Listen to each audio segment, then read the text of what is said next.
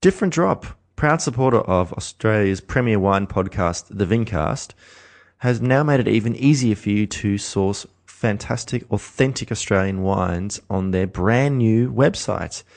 It's even easier to find the information you may need.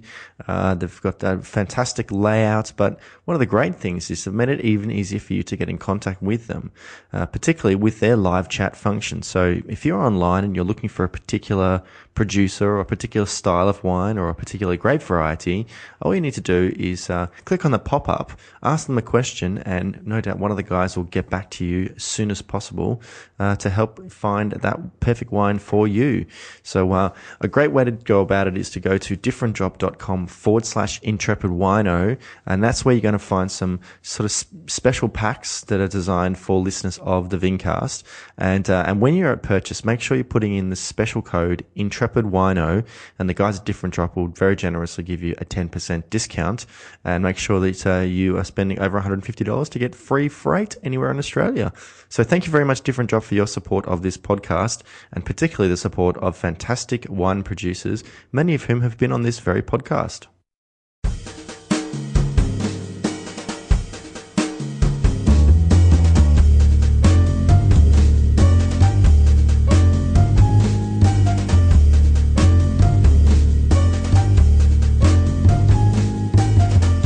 On episode 69 of the Vincast, I chat with Alister Purbrick. Alister is the owner and CEO of one of Australia's most historic and iconic wine producers, Tahbilk, which is located in the Ngambia region of Victoria. We chat about Old Marsan, Old Vine Shiraz, and we also talk about Australia's first families of wine.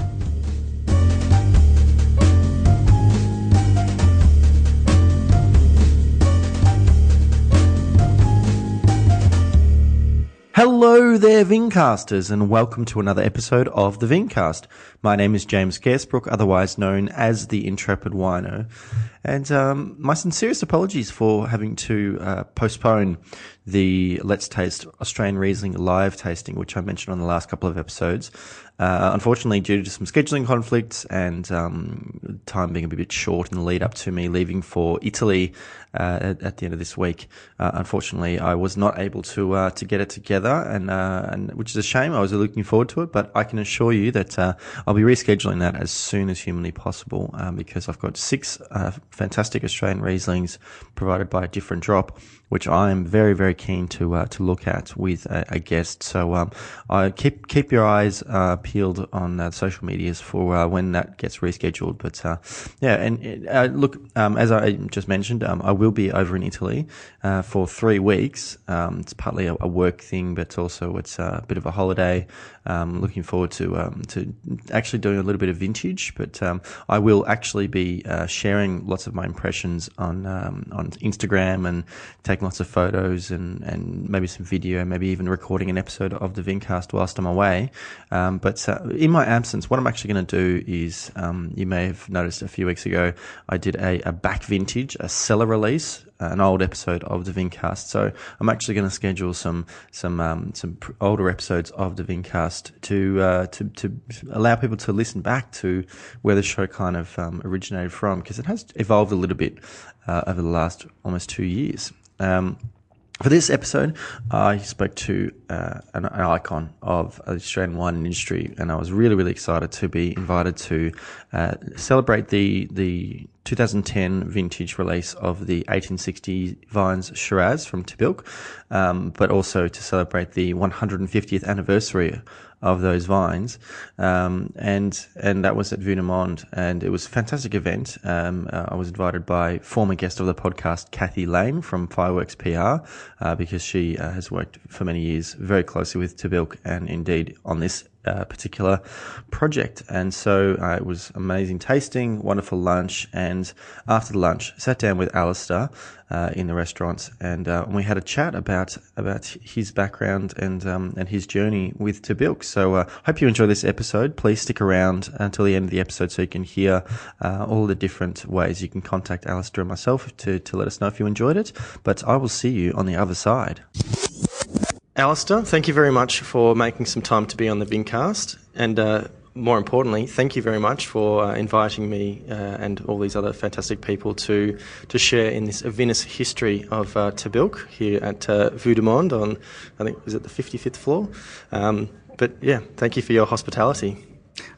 Well, the pleasure is not all mine in that there is a little bit of self-interest that's involved with this particular tasting because as far as myself and the winemaking team is concerned, this is the first time that we've actually all participated in a complete vertical tasting of the 1860 vines Shiraz. So it's been a real experience for us as well. It's funny, actually, on an episode, I think last week or the week before, with my winemaker guests, I'm talking about, travelling around the world and visiting wineries and sort of feeling unworthy when their hosts said, let's open up wine from the cellar. And I said, but they've got self-interest in that they want to taste the wine as well. It's not like they're going to you just have it, we're not going to have any of that. They want to taste it as well. So of course it's an opportunity for you guys to sort of look back on the history as well. But I usually start every episode by asking my guest what if they can remember their earliest interaction with wine that kind of cemented them wanting to follow that career and their life in wine. Well, for me, the first memory to do with wine is around the first time I was allowed to actually drink a wine. How old were you? 4. Wow. Okay. So was it a taste, or were you actually drinking it? I was drinking it. We had a tradition back in those days that every Sunday lunch, we, as in myself, my sister, my brother and my parents would go down to my grandparents for Sunday lunch. Right. So that was the tradition. And I was always fascinated with the adults drinking this liquid, which was usually red, and seemingly enjoying it so much with the food, and the conversation was flowing, and it seemed like the whole thing worked together, the food, this liquid, and that was all good times. This mythical combination of elements. That's right. So I asked at quite an early age, whether I could try some of this liquid, which I found out was wine. I was allowed to have the food. I was allowed to participate in the conversation. I just hadn't finished the trifecta, and had the liquid. So my grandfather pointed out to me that only adults could drink wine. Yes. And that I would have to get to the very grand age of 4 years before I would be allowed. Yeah. Well, you can imagine what that did for a young fellow. I was counting down the days, to when I was actually going to turn 4 years of age. So I turned 4. The next Sunday lunch, we're down having lunch with the grandparents and parents. And of course, grandfather made a very big occasion of presenting me with my first wine, red wine, which I drank, and I felt very adult and very much a part of the team then. What I found out later, though, was that it actually had been watered down quite dramatically. It tasted okay to me. Sure. But so what I got for some years then was a water and wine mix. Okay. But still was very happy to be included with the adults. So what kind of wine was it back then? Oh, back in those days, it probably was Shiraz. It could have been Cabernet, but for Tahbilk, in fact, for the industry, Cabernet Sauvignon, when you're talking late 50s through to early 60s, there wasn't a lot of Cabernet Sauvignon produced. Tahbilk had a little bit, but the industry was dominantly Shiraz driven. But was it dry wine or was it fortified wine? Oh, no, it was dry wine, so table wine. So this is like, right at the beginning of when sort of dry wine started to come back into the fore, I guess. That's very true, but grandfather was always very keen to develop Tahbilk as a table wine house. Now, the industry was very much a fortified winemaking industry. Of course. Even up until the early 1970s. Yep. So when grandfather started at Tahbilk, started managing Tahbilk in 1931, he decided that he wasn't going to continue with fortified wines, which really was where the market was for wine. And not only did he decide he was going to concentrate on table wine, which was almost unheard of back in those days, but he decided to label some of them varietally. Now we all take varietal labelling as, well, what's the big deal? Everything's varietal labelling. But in Australia, even up until the mid 1970s, there was a lot of generic terms used, such as claret, burgundy. Just today, we were looking at going back to 1979, the first vintage of the 1860s vine Shiraz, and it still had claret on it. And I was like, oh yeah, I forgot about that. Yeah, exactly right. Because I started working in the wine industry in 2004, and by then they were long gone. Although they still referred to it as sparkling Burgundy or Champagne. I don't know if you'll completely get rid of that. But what was his influence as far as wanting to make dry table wine?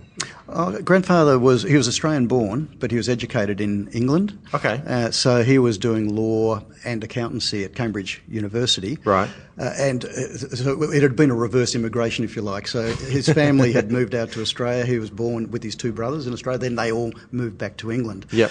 And with that, his father, my great-grandfather, was very keen on his wines. Sure. And, of course, in England, it was the table wines of Europe and particularly France, yeah, of course, which were drunk. So he got to taste and drink a lot of Bordeaux, a lot of Burgundy, and so it goes on. So he acquired, quite a good palate for table wine, and could discern, what was good table wine versus what was not very good table wine. Okay. So how did your family initially come to purchase Tahbilk, or as it was called, Chateau Tahbilk? Well, again, that gets back to the reverse immigration story. Sure. So they moved back to England. My great-grandfather, who ultimately purchased Tahbilk, decided to get into politics. So he ended up, would you believe, a member of the House of Commons, an Australian-born member of the House of Commons. I don't know how many people. Is that possible? I didn't know that was possible. It certainly was back in those days. Okay. And he did quite well with his businesses. So he decided, sight unseen, living in England, to buy Tahbilk, which was going for a very distressed price back in 1925, and did purchase it. Did it have much of a reputation at that point? Like, was it sort of known to produce good wine? I think Tahbilk had a very high reputation in its earlier years as it was developing. Pre-phylloxera type stuff? 1870s, 1880s, 1890s. Okay. It was then a number of things happened to Tahbilk in the late 1880s, early 1890s, which led to a period of decline. The founder passed away, and so his wife inherited it and immediately moved back to England. So management by that distance wasn't very successful. Yep. The winemaker manager of the day, who took Tahbilk through what we call its first golden age, decided to take another job, as people do. Yeah, of course. And phylloxera struck. So yes. Those three things sent Tahbilk into a period of decline. So Tahbilk had a very high reputation in the late 1800s, and then its reputation declined until great-grandfather purchased it in 1925. But it's one of those things of, identifying it as a great site. So that site's always going to be there. So it would have been an opportunity when your great-grandfather purchased it to sort of, bring it back to the fore again, I guess. Well, it theoretically could have been, but he didn't buy it to bring it back to its former glory as a vineyard and winery. He actually bought it to break it up into dairy blocks. Oh. And for those people that have visited Tahbilk, you would know we've got a lot of water around the property. Yes. And so it was ideal for dairy blocks, for irrigating blocks and so on. So he actually saw it as an investment strategy that he was going to make a killing on in Australia. Right. It was when he visited just after purchase in later 1925, and he brought his eldest son, my grandfather, Eric, with him, who was still at Cambridge University.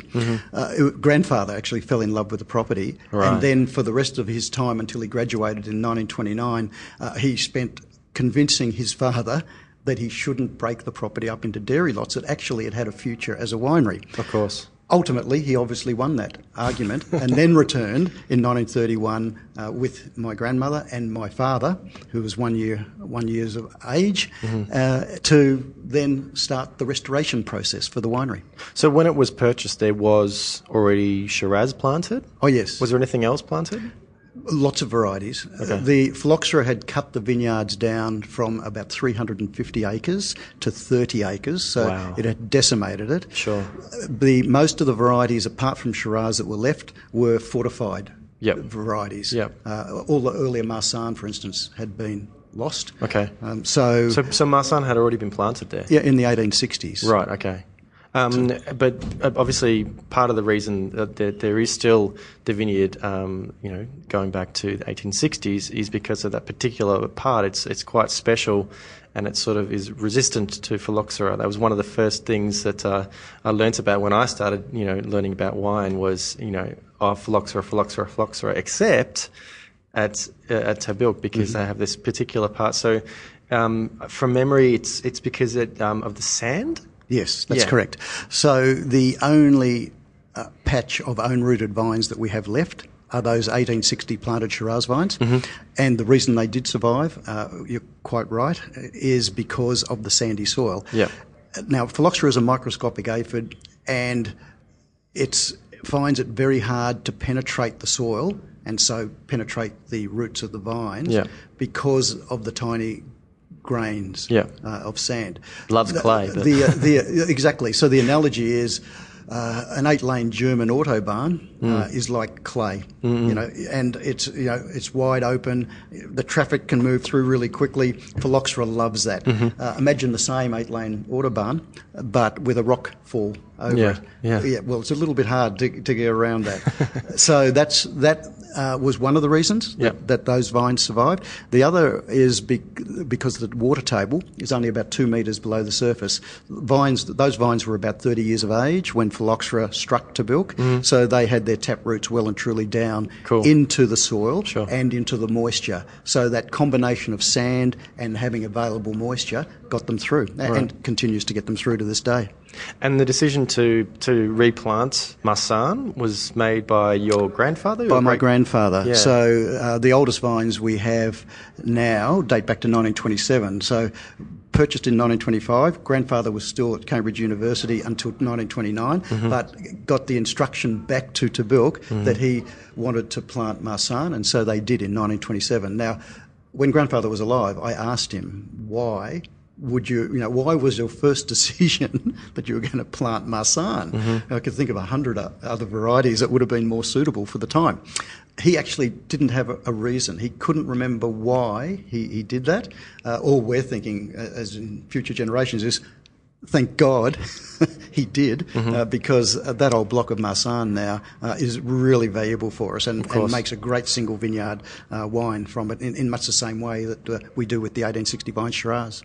So clearly your grandfather was a huge influence on you when you were young. Did you even entertain the thought of not kind of following the family into the wine business? Oh, absolutely. I made a very quick and ad hoc decision after I'd finished the equivalent of Year 12, we used to call matriculation exams, and we were having, again, another Sunday lunch at grandfather's. It was a Christmas lunch. I'd finished, I got my marks back, and in those days, we all pretty much just did sciences, so that opened up all the career paths. And grandfather posed the question to me, and given that I would have to be looking at university for the next year, well, what are you going to do? What are you going to do? And I'd been flirting with the idea of politics before that. Anyway, under pressure from grandfather, for a reason I still don't quite understand myself, just blurted out to him and to everyone else that was there that I'd decided that I was going to become a winemaker. Sure. Well, you can imagine that led to a fair bit of uproar and celebrations and everything else happening around the table. So we finished off lunch, went back home with my parents and got Dad aside afterwards and said, Dad, I've just sort of made this statement, I'm going to be a winemaker, but I've done no preparation for this. It was sort of like a spur of the moment thing.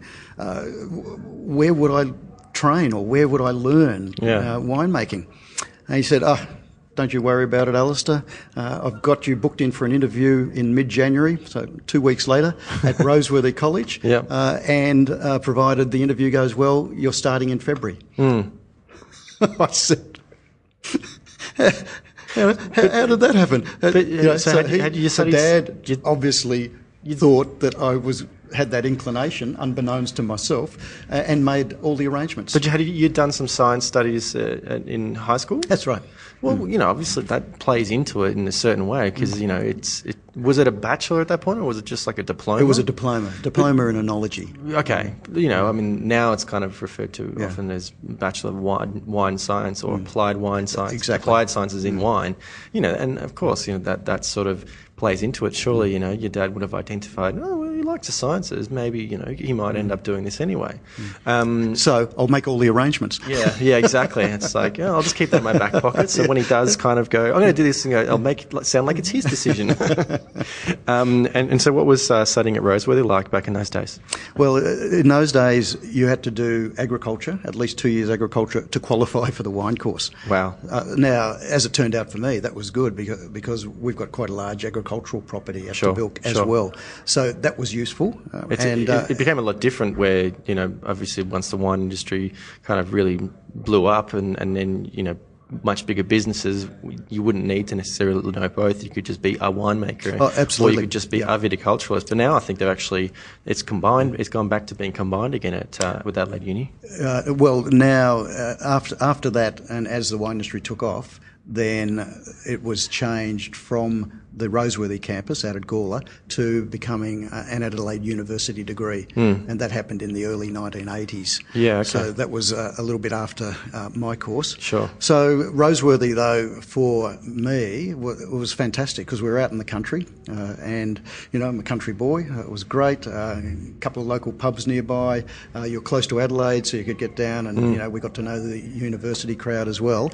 And then, after ag, into the wine course, and there were only 20 of us in the wine course, and it only happened every 2 years. So there were not a lot of qualified winemakers being churned out, on average less than 10 per year. Were a lot of them, like yourself, coming from wine families? Yeah, there was, I'd say, in our year at least, it was about an equal split. So about half from multi-generational wine families, and the other half from young guys that were just really keen to carve their career in the wine industry, and a lot of them have done very well. So, what was once you'd sort of had your experience, learning the technique, I guess, the science, around it. Were you still coming back and sort of participating in vintages at all? Back at Tahbilk whilst you were studying? While we're studying, that was part of the course. Yeah. Now, I didn't do vintage at Tahbilk.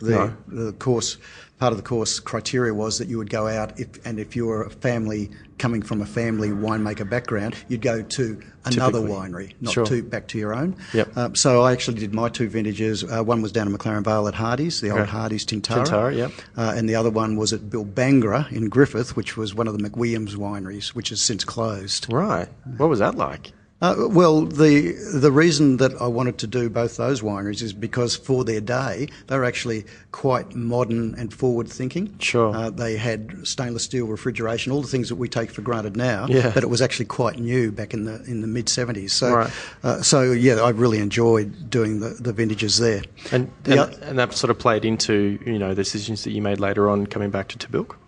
Well, certainly we were going through a big learning exercise. The other part of the course criteria, which with the benefit of hindsight was really smart, was that we did a lot of tours. So we would do a visit to the Hunter Valley, we would do a visit to the Barossa Valley, we'd visit McLaren Vale, we'd visit Victorian wineries. So it allowed us to sort of see some of the very new winery businesses that were being built back in those days, like a young Rosemount, a young Rothbury, up in the Hunter, Mitchelton across from Tahbilk, in early 70s was an unbelievable tourism extravaganza. So we saw that, as well as linking up with some of the older family winemakers who were doing wine styles very traditionally, including the fortified wines from Rutherglen. So when you finished, and did you come straight back to Tahbilk? No, my first job was down in Coonawarra. Yep. With Mildara, now part of Treasury Wine Estates. Nearly everything's part of Treasury Wine Estates now. That was, they're known by the Hazelgrove family, and they had never appointed a winemaker in Coonawarra. So I was actually the first non-family. They never had an appointed winemaker. They used to send a winemaker down from head office at Merbeen. Oh, right, Mildura. okay. Yep. So I got that appointment, and that was great to get 2 vintages in Coonawarra. And then I was transitioning through to Mildura, down to Coonawarra, and ultimately did one further vintage at the old Baronga Hill Winery, and that was in near Mildura as well. And the reason I wanted to do that in 1978 before I came home is because they had, to my mind, the best appointed, most modern winemaking facility in Australia, and I just wanted to get some experience with that for a vintage, because I knew that my first job when I got home was to build and have erected a new white wine fermentation cellar. So I just wanted to get right up to date with where technology was at the time. My sincerest apologies for interrupting another fascinating chat on the podcast, but I just wanted to let you know about another supporter of the Vincast, which is Wine Companion. Wine Companion is one of the leading resources as far as wine writing in this country. Not only do they produce the annual wine guide from James Halliday, which catalogues all of the wines for the year from around Australia, and also gives ratings, particularly to the wineries themselves. But you also can get the Wine Companion magazine, which, as well as having fantastic tasting notes and buying guides, also has some wonderful articles written by some of the leading wine writers in Australia, including some of the guests of the podcast. And if you wanted to go to the website, winecompanion.com.au, you'll find a huge resource, an amazing database of tasting notes and ratings of wines. And for listeners to the Vincast, we have a special deal. If you put in the code Intrepid30 at purchase, you can get a 30% discount on any subscription package, which is an amazing deal. And it's a great way to show your support of the Vincast and to let Wine Companion know that the Vincast sent you. So thank you very much, guys, for your support. Was it interesting to kind of be witnessing that evolution of the Australian wine industry, sort of away from fortified wines and more into table wines and more into white wines in particular? Yeah, well, certainly from my perspective it was. From my family's perspective, given grandfather's great love of table wines from back in the 1930s, that really dovetailed nicely into the family's aspirations as well. Yeah. And so then it was a matter of getting on with the job at Tahbilk, which was dramatically changing the whites and improving the reds, but improving without changing the pedigree. That was the key. So dramatic change of whites, but a less challenging role with the red wines. When you eventually did come back to work at Tahbilk, who was in charge? Grandfather was the CEO up until the early 1970s. So when I got back in 1978 for my first vintage, 1979, Dad was the CEO, and then he decided only or less than a year after I'd been back at Tahbilk that he was going to start a sales organisation in New South Wales, in Sydney. So then he transitioned the mantle of general manager to me in 1980 at the then ripe old age of 25. So that was really interesting because Dad did move to Sydney, did start what became a very successful sales organisation for us, and so that led me to have to rely on grandfather a lot, although he was technically retired. Yeah. Not so much around winemaking, but more around business management and just life experience. Sure. So I became, in the end, very close to grandfather. And he would have worked, pretty closely with his father, particularly in terms of, the decisions early on. So having that kind of wealth of knowledge with him, and that just kind of mentoring role, I guess, would have been fantastic, particularly considering, you took over at, in your mid-20s. What sort of change did you start to make, at Tahbilk, not just in the winery, in the vineyards, as far as, how to talk about the wines to the consumers? I'm assuming, the market for wine in the 80s changed significantly, It changed more significantly in the 90s. It was changing in the 80s. Yeah. The job I had to do initially at Tahbilk was more around trying to get some financial stability back into the operation. What I inherited in 1978, 1979 was a cellar full of red wine that really wasn't of a quality and not good enough to put under the Tahbilk label. And that was because Mother Nature had been particularly unkind for a number of years. We had a number of wet years, and the viticultural technology that we had available back in those days was pretty primitive compared to what we have available now. Yeah. So there was a lot of disease, which meant the wines were picked quite green, and so they were light and insipid and flavourless, and so on. So that was a big ask, as well as building the new white wine fermentation cellar and dramatically lifting and changing the quality of the white wine. So that sort of took me my first decade in the role, by the late 80s, early 90s, just to get things back on an even keel where we were profitable. We'd got rid of all of those poor wine surpluses, and we were starting to be more consistent with both our white and our red wines from a quality perspective, and we were getting a little bit more respect in the marketplace because of that. How does one get rid of reserves of wine like that? Just sales? Probably as you do nowadays, really. You make up labels and you sell it at a very low price point. In our case, we gave it a little bit of a Tahbilk imprimatur because otherwise no one would buy it. And we were able to clear those stocks out. Did that affect, the brand in any way, or was it? No, because it wasn't a Tahbilk proprietary branded label. It was a made-up label, but with just a little bit of Tahbilk imprimatur on it. Which kind of does happen now, like with, obviously more recently there's been a surplus, an oversupply of wine, and so wineries have, been doing deals with certain retailing businesses, and they kind of advertise, and they don't say where it's necessarily from. They say, it's a Shiraz from McLaren Vale, and, James Halliday gave it 95 points, but we've got it for $15 kind of thing. So it's good to know that's been going a long time. Similar principle, similar philosophy. What was the main market? Were you mostly only selling wine in Australia at that point, back in the 80s? Yes. Grandfather had set up some export markets in the 1950s, but it was very small volumes. Our dominant market was our home state of Victoria. Dad, as I said earlier, had done a really good job of establishing a successful sales operation in New South Wales and Sydney. So they were our two main states, and we were very small back in those days, but that was essentially where the dominant sales occurred. I seem to remember one of the things that I think that the two things that people said to me that was so wonderful about Tahbilk, firstly was the 1860s Shiraz, ungrafted, pre-phylloxera. The other thing was about the Marsanne was that at one point it was Queen Elizabeth's white wine of choice. Am I remembering that correctly? Yeah, that is correct. What's the story there? So Queen Elizabeth was coronated in 1953. Yeah.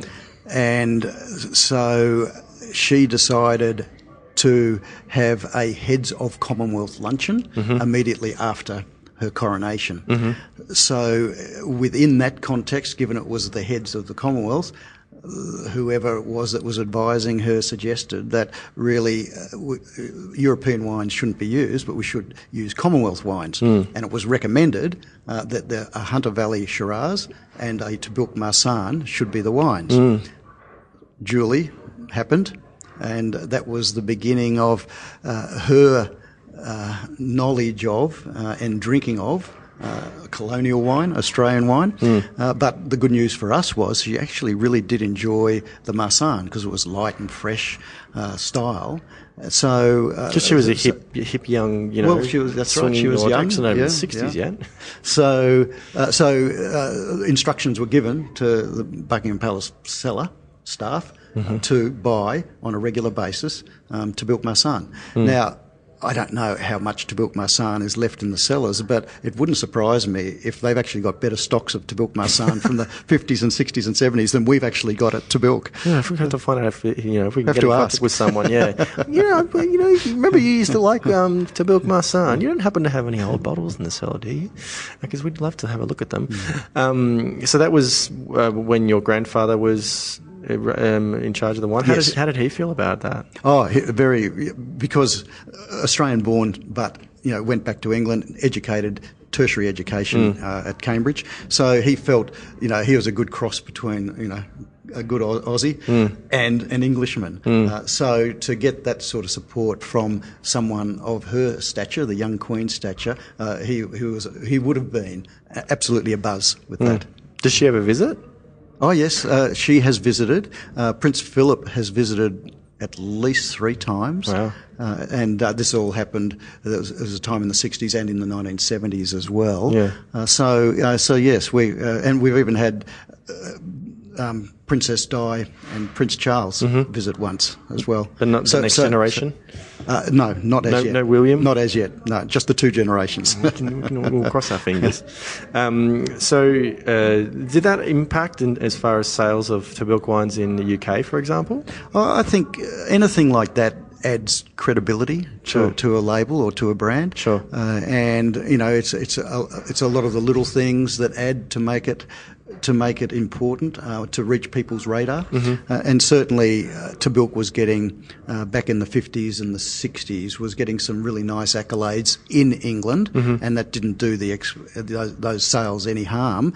But as I say, it was still, even with those sales occurring, it was still a relatively small part of the total sales compared to New South Wales and Victoria. Now today we've obviously had a fantastic retrospective on the 1860s Shiraz, going back to the first vintage and your first vintage, 1979 officially, and it was a great opportunity to sort of look at the aging potential for Australian Shiraz, of provenance, but again, one of the things that one of the first things that I was taught about Tahbilk was the aging potential for Marsanne. Now, a lot of people will talk about aging potential for Riesling in Australia, but probably a lot of people don't think of Marsanne as a particularly, or Hunter Semillon, of course. But what is it so special about the Tahbilk Marsanne that means it can age so well? Because when it's young, it's, as you said, lovely and light and fresh and crisp. How does it evolve, and how does it kind of pick up those characteristics with age? Well, it's a similar principle to what happens with Riesling from some regions, and you mentioned Hunter Semillon, particularly Hunter Semillon. If you're picking the white fruit a little bit earlier, so you've got higher natural acidity, so it is a nice fresh young wine, but because of that higher acidity, it's actually got the backbone then to continue to develop in the bottle. And so it goes from that fresh fruit style to, in the case of Marsanne, it develops toast and honeysuckle flavours. Now, older Rieslings develop the toasty flavours, as does older Semillon. So there is that commonality. So they're the 3 white varieties, as long as they're only stainless steel fermented, out of Australia, from some regions, that you can bank on, will cellar and cellar well. So putting it into barrel, you think, has too much of an oxidative impact in that can affect the aging potential of the wine? Yes, absolutely. By adding some barrel ferment, or even 100% barrel ferment, what you're doing is you're building the middle palate so it's broader. And the broader it is to start with, the quicker it's going to get to full maturity. So what you're looking for in a white wine that's going to have cellaring potential is something that's quite angular and tight with a good acid backbone as a young wine. Then it'll put layers on with age, but it'll continue to grow and develop. So it's simple biology. What do you think of the aging potential of Chardonnay in Australia? It depends on the region, and it depends on how it's made. So the Chardonnays that do have some aging potential are generally the very cool climate Chardonnays. Yep. So they'll be high altitude or Tasmanian. And if you look at the analysis, you'll find that they've got really good acid backbones, notwithstanding that they have been barrel fermented, but the acid backbone is going to hold them together. Now, perhaps not for as long as some of the Riesling, Semillons and Marsanne can age for, but at least you'll get some medium-term aging out of those wines. Yep.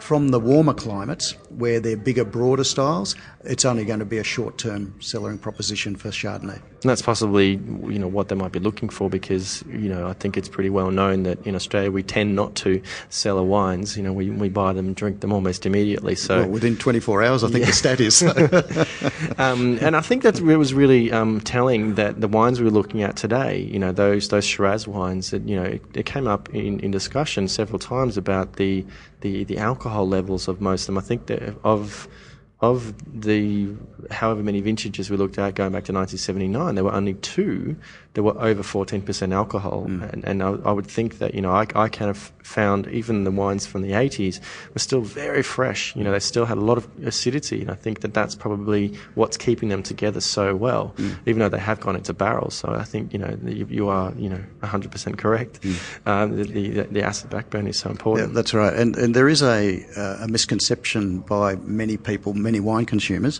that higher alcohol equals longer-term cellaring potential. No, that's rubbish. It's just not true. The 1860 vine Shiraz typically has ranged between, say, 12.5% and 13.5% equivalency. Yeah. Occasionally a little bit higher, occasionally a little bit lower. Yeah. But that's pretty much the strike zone. And so they're not very high in alcohol. They're quite elegant wines, but they have got that really good acid backbone. Yeah. You can use a little bit of new oak with them. That's just going to add extra complexity. But these wines, as you've seen today, will go on quite happily for their 20, 30, 35 years or more. So you, of course, you took over from your father when you became CEO, and then you had been mentored, and you continued to be mentored by your grandfather. At some point, you're going to be in a position where you're sort of passing on the business to your children. How are you kind of involving your children into the business, and what's their impact, I guess, or how are they working within Tahbilk? Well, I also have a brother and a sister. Yep. And they have children as well. So Great. I've got a wider pool than just my 2 children. I've got a son and a daughter. Oh, wonderful. But at this moment, it is only my daughter Hayley who is working full-time with the business. Okay. She's been with us now for 5 years. She's taken a couple of short stints away on maternity leave. So she's presented 2 grandsons in the interim. And she is our environmental warrior and has been looking after all of the environmental work that we've been doing on the estate. Okay. So to answer the question around the transfer of information and mentoring, certainly Hayley and I are very close. We talk a lot, we work well together, and I think it's the dynamic of male and female as well. It makes it a really interesting and different relationship. So that's sort of number one. I'm hoping that we'll have other of the next gens in time who'll come back. My sister has her youngest daughter is into marketing and events management. Okay. And she's very interested, once she's got experience outside of the company, to come back. So I'm hoping that that'll happen over the next 2 or 3 years. And then we'll wait and see what else unfolds with the rest. Now, you mentioned Next Gen, and I think a big part of the Australia's First Families of Wine kind of group is that kind of Next Gen, and they're all quite collaborative. In fact, I've had a couple of those members on the podcast before. And you, I think, were one of the founding members of the AFFW. Tell me, what was the kind of the idea behind starting that association? There were 4 of us that came together. Rob Hill-Smith, Ross Brown, Mitchell Taylor, and myself, after the Wine Australia event in 2008. And we decided to get together after the event just to have a talk about some concerns that we all had around the negative publicity that Australia, or brand Australia, was generating overseas, which was becoming quite significant. And it was coming from not only our international competitors, so you could expect that the French and the Italians might have a go at us saying, oh, you know, Australia can only produce industrial wine or sunshine in the bottle, but it was actually also coming from, you know, well-respected wine critics who we thought should have known better, like Jancis Robinson. Exactly. So we were concerned about that. So from that conversation came a thought of, well, can we put together a group of winemakers who truly represent, you know, the best of what Australia is about, that have got credibility, that we might be able to take out internationally to help change this Queen Mary of negative press into something more positive. So out of that initial conversation ultimately came the concept of Australia's First Families of Wine. And the rest is history, as they say. We launched in 2009 with 12 multi-generational family winemakers. And there's no doubt that what we achieved in those earlier times, particularly in the UK, was very effective. And what we did was very much did something similar to today, which was we showcased some of the great old wines that have been made by the various winemakers back in the 40s, 50s and 60s. And it just completely blew the wine critics away and started to generate some positive press, you know. And even I know Jancis Robinson came out in an article saying, oh, look, I think I've been a bit hard on the Australian category. I've just tried all these, you know, wonderful wines. So it was basically, let's give Australia another chance. Sure. Yeah. So that's what's been happening over the last 5 or 6 years. Because I remember back in 2008 was when I started my my Masters of Wine business, and so in the kind of the marketing studies and sort of the global market studies, there was obviously that talk about was it called Strategy 2025 or something like that, and what I felt was missing was that talk about regionality and talk about personality. Like they were talking about brand, and it was brand Australia. And I thought that they were really missing the mark. And so when the Australia's First Families of Wine kind of association started, I thought, this is fantastic. This is what we need to be talking about, because we need to be sort of saying, hey, I know you think of us as new world, but we've been doing it a long time. And, you know, here's wines from all over Australia, and they're all different, and they're all making beautiful wines. You know, you can't think of Australian wine as one thing, because it's not.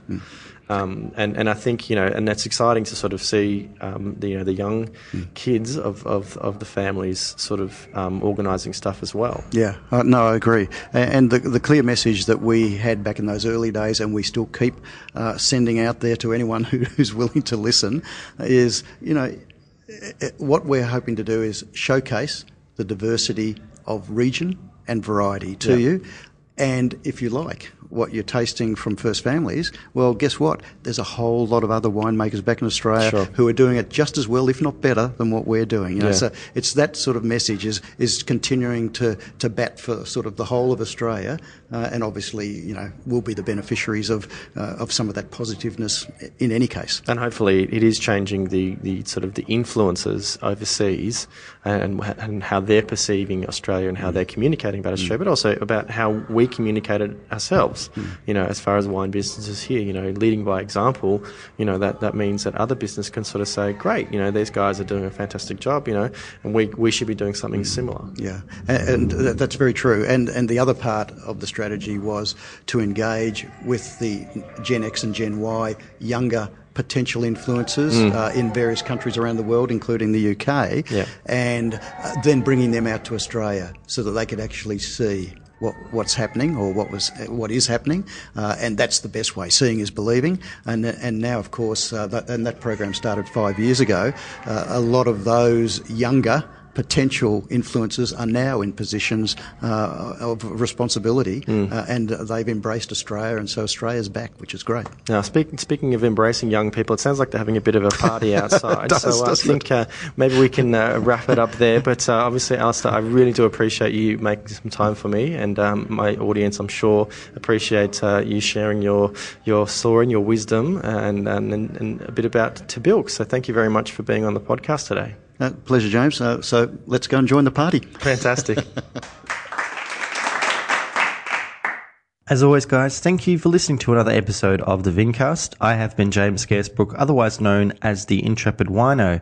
Now, if you'd like to find out more about Tahbilk, definitely go to tahbilk.com.au, and you can also follow all of the social media channels, Facebook, Instagram, and Twitter.